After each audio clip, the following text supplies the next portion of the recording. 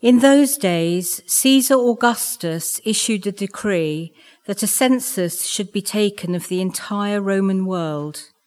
This was the first census that took place while Quirinius was governor of Syria, and everyone went to their own town to register. So Joseph also went up from the town of Nazareth in Galilee to Judea, to Bethlehem, the town of David, because he belonged to the house and line of David. He went there to register with Mary, who was pledged to be married to him and was expecting a child. While they were there, the time came for the baby to be born, and she gave birth to her firstborn, a son. She wrapped him in cloths and placed him in a manger, because there was no guest room available for them. And there were shepherds living out in the fields nearby, keeping watch over their flocks at night. An angel of the Lord appeared to them, and the glory of the Lord shone around them, and they were terrified. But the angel said to them, "Do not be afraid. I bring you good news that will cause great joy for all the people. Today in the town of David, a Saviour has been born to you. He is the Messiah, the Lord. This will be a sign to you. You will find a baby wrapped in cloths and lying in a manger." Suddenly, a great company of the heavenly host appeared with the angel, praising God and saying, "Glory to God in the highest heaven, and on earth peace to those on whom his favour rests." When the angels had left them and gone into heaven, the shepherds said to one another, "Let's go to Bethlehem and see this thing that has happened, which the Lord has told us about." So they hurried off and found Mary and Joseph and the baby who was lying in the manger. When they had seen him, they spread the word concerning what had been told to them about this child. And all who heard it were amazed at what the shepherds said to them. But Mary treasured up all these things and pondered them in her heart. The shepherds returned, glorifying and praising God for all the things they had heard and seen, which were just as they had been told. On the 8th day, when it was time to circumcise the child, he was named Jesus, the name the angel had given him before he was conceived. Now, on Friday, Wham's Last Christmas was finally announced as the Christmas number one after 39 years since it was released. It's finally made it to the top of the charts for Christmas, joins British musical icons like the Beatles, the Spice Girls, as well as some less likely chart toppers, Mr. Blobby, Bob the Builder. We built this city on sausage rolls. What was that all about? Remember that? It was bonkers. Looking at this year's contenders, and I guess this is no surprise, but there is a common theme. See if you can spot it. So in Wham's Last Christmas I gave you my heart, but the very next day you gave it away. This year, to save me from tears, I'll give it to someone special.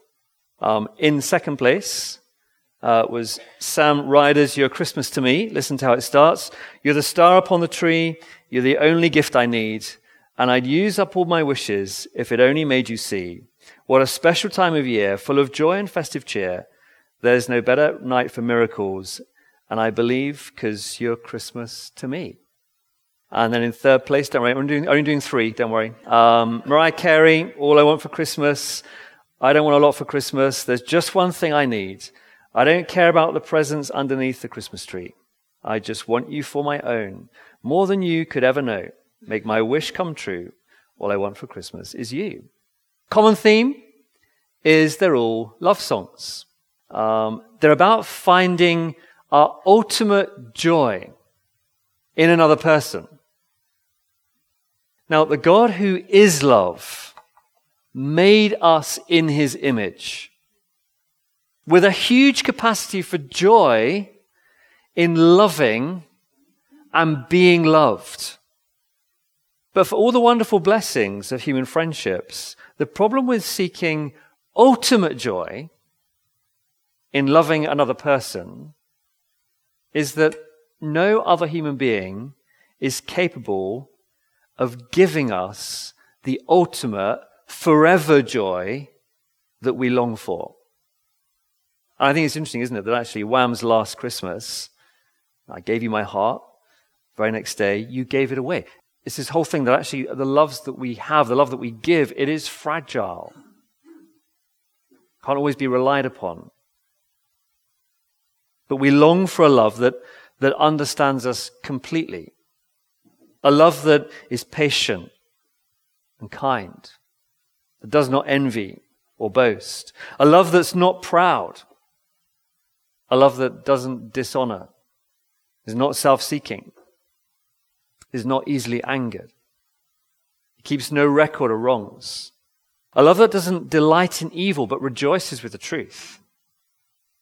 A love that always protects, always trusts, always hopes, always perseveres.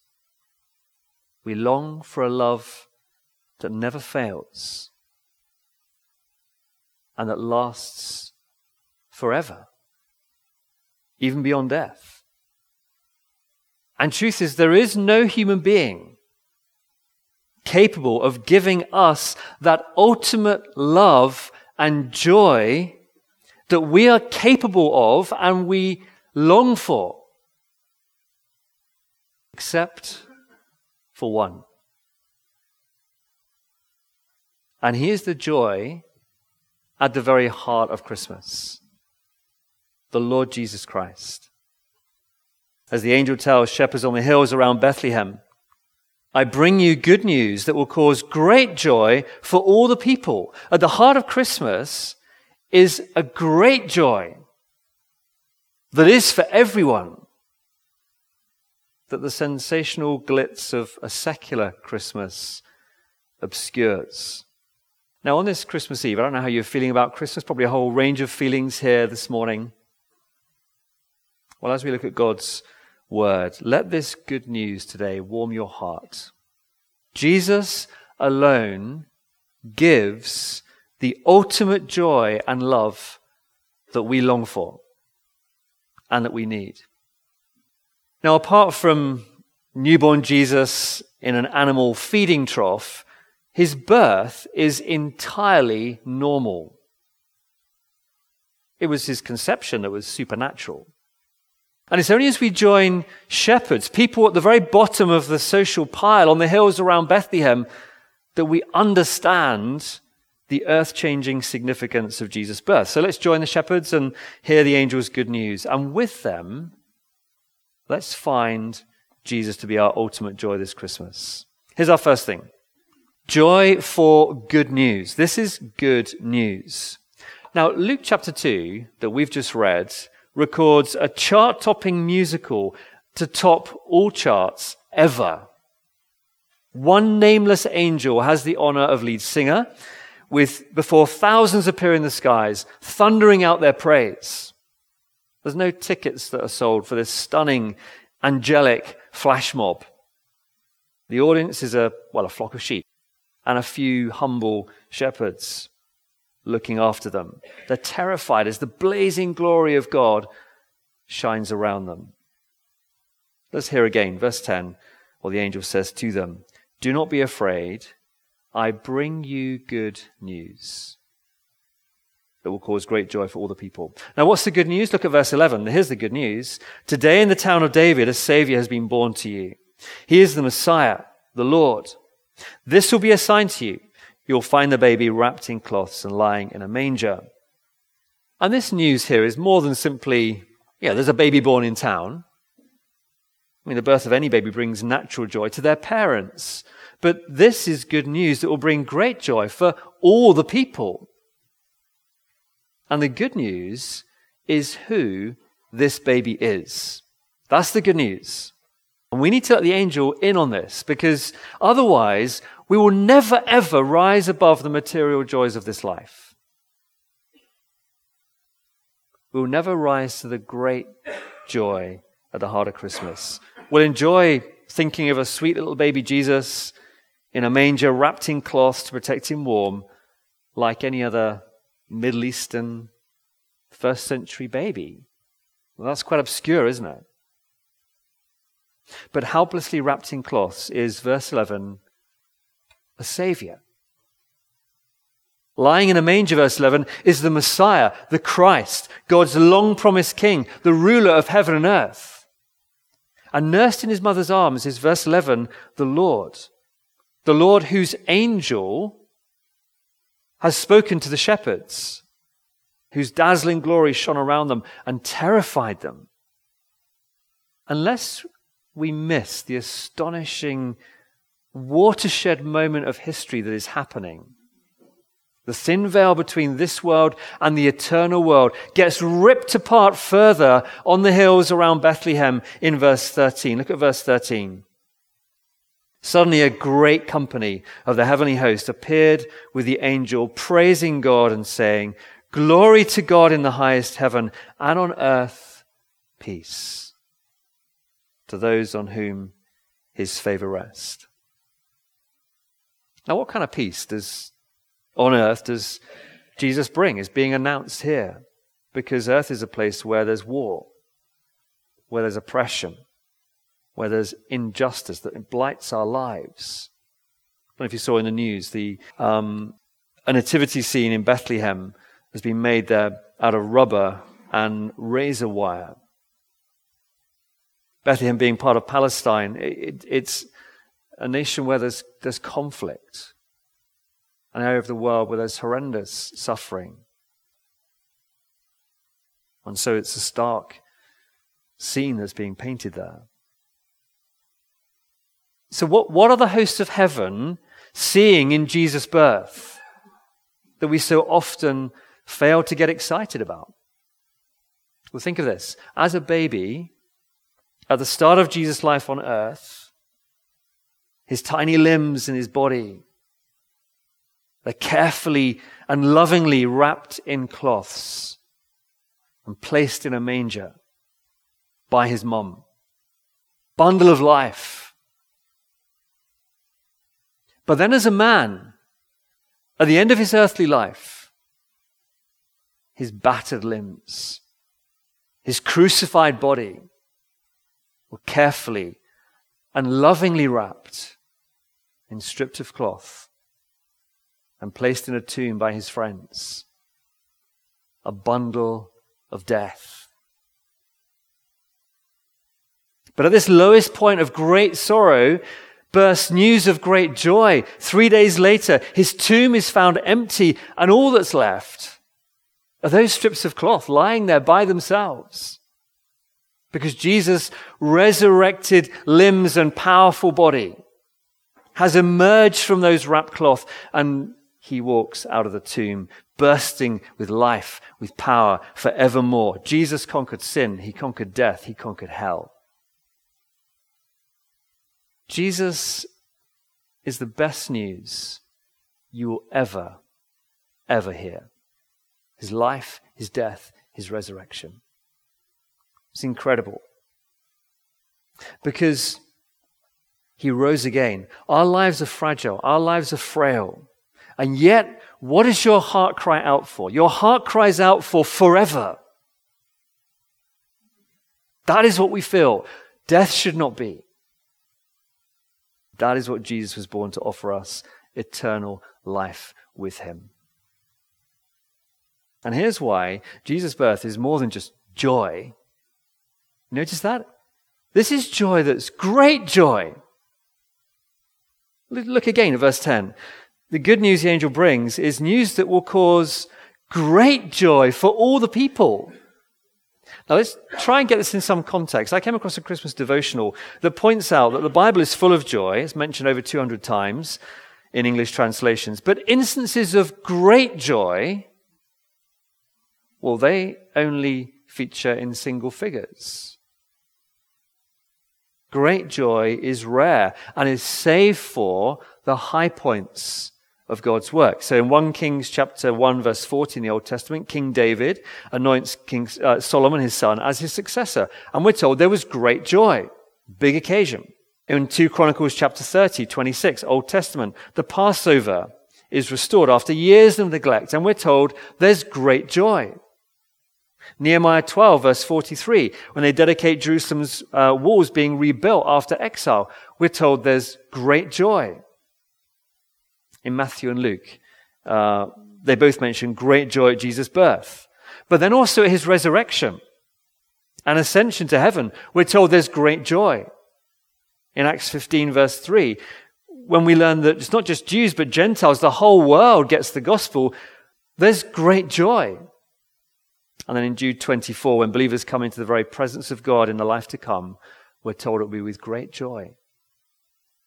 So here at Jesus' birth, joy is the stuff of every day, but great joy is kept for the high points. And at Jesus' birth, great joy reaches from the heights of heaven as thousands of angels worship over the hills of Bethlehem. But great joy also reached great depths of earth, as in the pursuit of great joy in there being peace between God in heaven and people on earth. Jesus was born to die on the cross.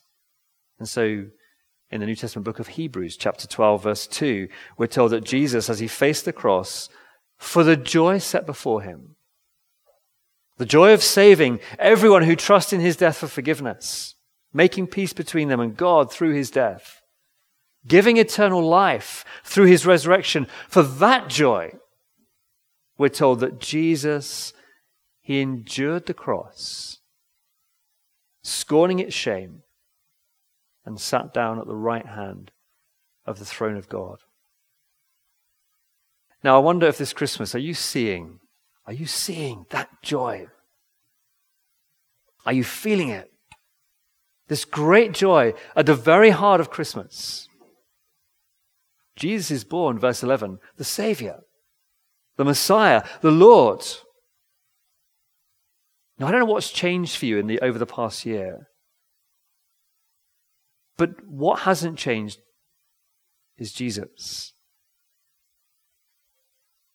It's not that our sadness, our struggle for joy is unimportant. Jesus' birth doesn't say, pull yourself together and cheer up, it's Christmas. No, Jesus' birth says, now. With this particular set of circumstances in your life, find in me not just joy, but your greatest joy. Now, how do we do this? What does this great joy look like in Jesus? Well, think of who Jesus, the baby of Bethlehem, is said to be in verse 11.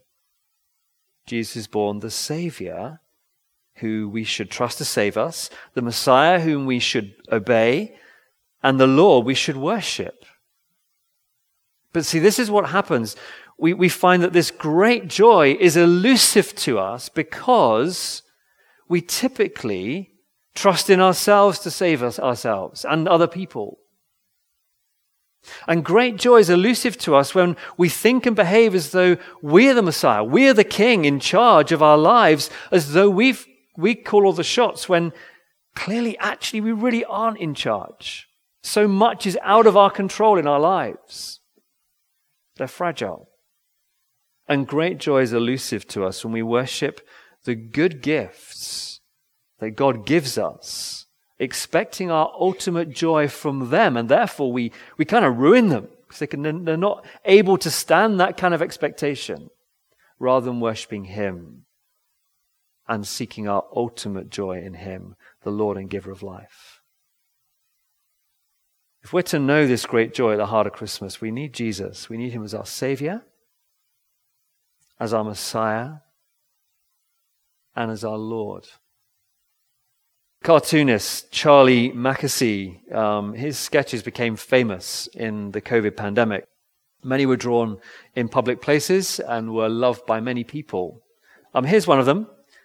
You may remember this one.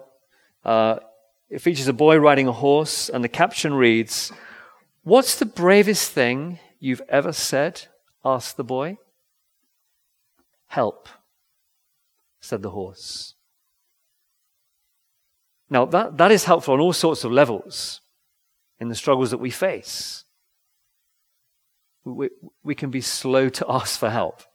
It's a brave thing to ask for help. But it's particularly helpful in seeing our need of salvation. It's a hard thing to see that. See, our pride and our natural instinct is to want to be our own Savior, our own Messiah and King, and our own Lord. That is a strong instinct. Independence of God, that is at the very heart of our sinfulness. And it takes spiritual bravery and humility to confess it as sinful to God.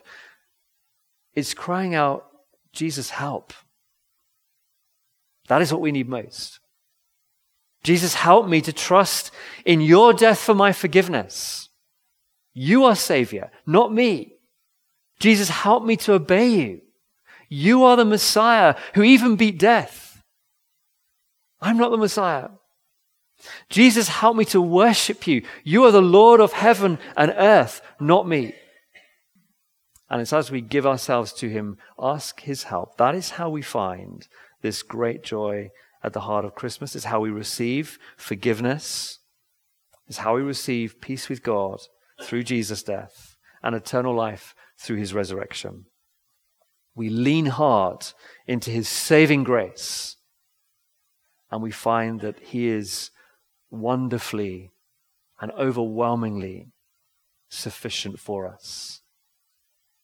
I wonder if you found that joy this Christmas, giving yourself, your life, your trust, your everything to him. Because this great joy is, lastly, for all the people. It is for everyone. I wonder how many invites, if you're a believer here this morning, how many invites you've given out to maybe our Christmas events this year. And people have said, I'm not a religious person. I'm not a church-going person. As though the events of Christmas are kind of for some, but not really for others. We'll just look one more time at verse 10. The angel explains, do not be afraid. I bring you good news that will cause great joy for all the people. That's everyone in the world, in all of history. Now, maybe this morning for you, great joy feels more elusive than ever. It's like trying to nail jelly. But what if? What if the angel is right here? What if Jesus really is the key to a joy so great that nothing in that this life throws at you can change it? Maybe you've convinced yourself that God doesn't really want you. Your life, your past, is too messy, too complicated, too distant from him. You hear Jesus came to save everyone. But maybe for you, from your perspective, it feels like some Christians don't actually really believe that in the way they treat people. Remember that this good news of great joy is given to shepherds. They were the very, very bottom of the social pile. They were nobodies in their society. And interestingly, the religious types, they were nowhere to be found on that night. With Jesus, there is no religious, no social, no economic, no racial privilege. Verse 10, he's good news that will cause great joy for all the people. Jesus is good news for you. Good news of great joy. He's good news of great joy for me. He's good news of great joy for every person you've ever locked eyes with. He is our only hope. We live in a world where our sin has brought misery and death. Everyone needs the Savior. Everyone needs forgiveness. Everyone needs peace with God. Everyone needs eternal life. And we need, you need, I need this baby wrapped in cloths, but who became the man to burst out of grave cloths, who beat death, who offers eternal life to all who believe. I wonder if you can see this morning why Jesus is good news that will cause great joy for all the people. Don't miss out on the greatest event of history that was for you. Or just imagine having that joy and keeping it to yourself, being coy or careless about making Jesus known. Great joy doesn't do that. Great joy overflows from your life. And the shepherds, look at them, they can't contain themselves. They can't help themselves. In verse 16 to 20, have a look at it. They hurried off and found Mary and Joseph and the baby who was lying in the manger. When they'd seen him, they spread the word concerning what they'd been told about this child. And all who heard it were amazed at what the shepherds said to them. But Mary treasured up all these things and pondered them in her heart. The shepherds returned, glorifying and praising God for all the things they had heard and seen, which were just as they had been told. Well, today in Luke's Gospel, we've heard the angel's message. And we've seen the good news that will cause great joy for all the people. Jesus is the Savior. He's the Messiah. He's the Lord. He brings glory to God in the highest heavens, and on earth peace with God, eternal life with him. Let's pursue our ultimate joy in him. Because God made us in his image with a huge capacity for love and for being loved. And yet for all the wonderful blessings of human friendship, there is no human being capable of giving us that ultimate joy and love we long for, except for one, Jesus, God-man. May he be our joy at the heart of this Christmas, and may we, like the shepherds, spread the word concerning what we've been told about Jesus, the Savior, King, the Lord of all things.